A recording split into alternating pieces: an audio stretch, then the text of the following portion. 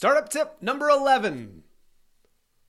Use ad retargeting to convert visitors. Retargeting is a mystical world of unicorns and fairies clothed in a shroud of banner ads. If not used properly, you can blow through thousands of dollars in no time and have no new customers to show for it. So what is this mystical banner ad shrouded retargeted unicorn you speak of?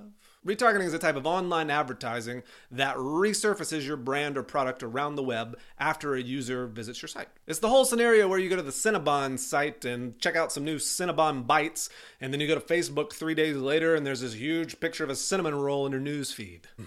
Delicious. In our example, your app is a gooey, tasty piece of bread slathered in butter, cinnamon, and sugar. The concept here is that once you've expressed some level of interest in a product, as indicated by a visit to your site, you're much more likely to become a paying customer. Retargeting effectively just optimizes your banner ads. Now, retargeting, as with any form of advertising, won't work for everyone. But you're potentially leaving a really cost-effective way of acquiring new customers on the table. Use ad retargeting to convert visitors.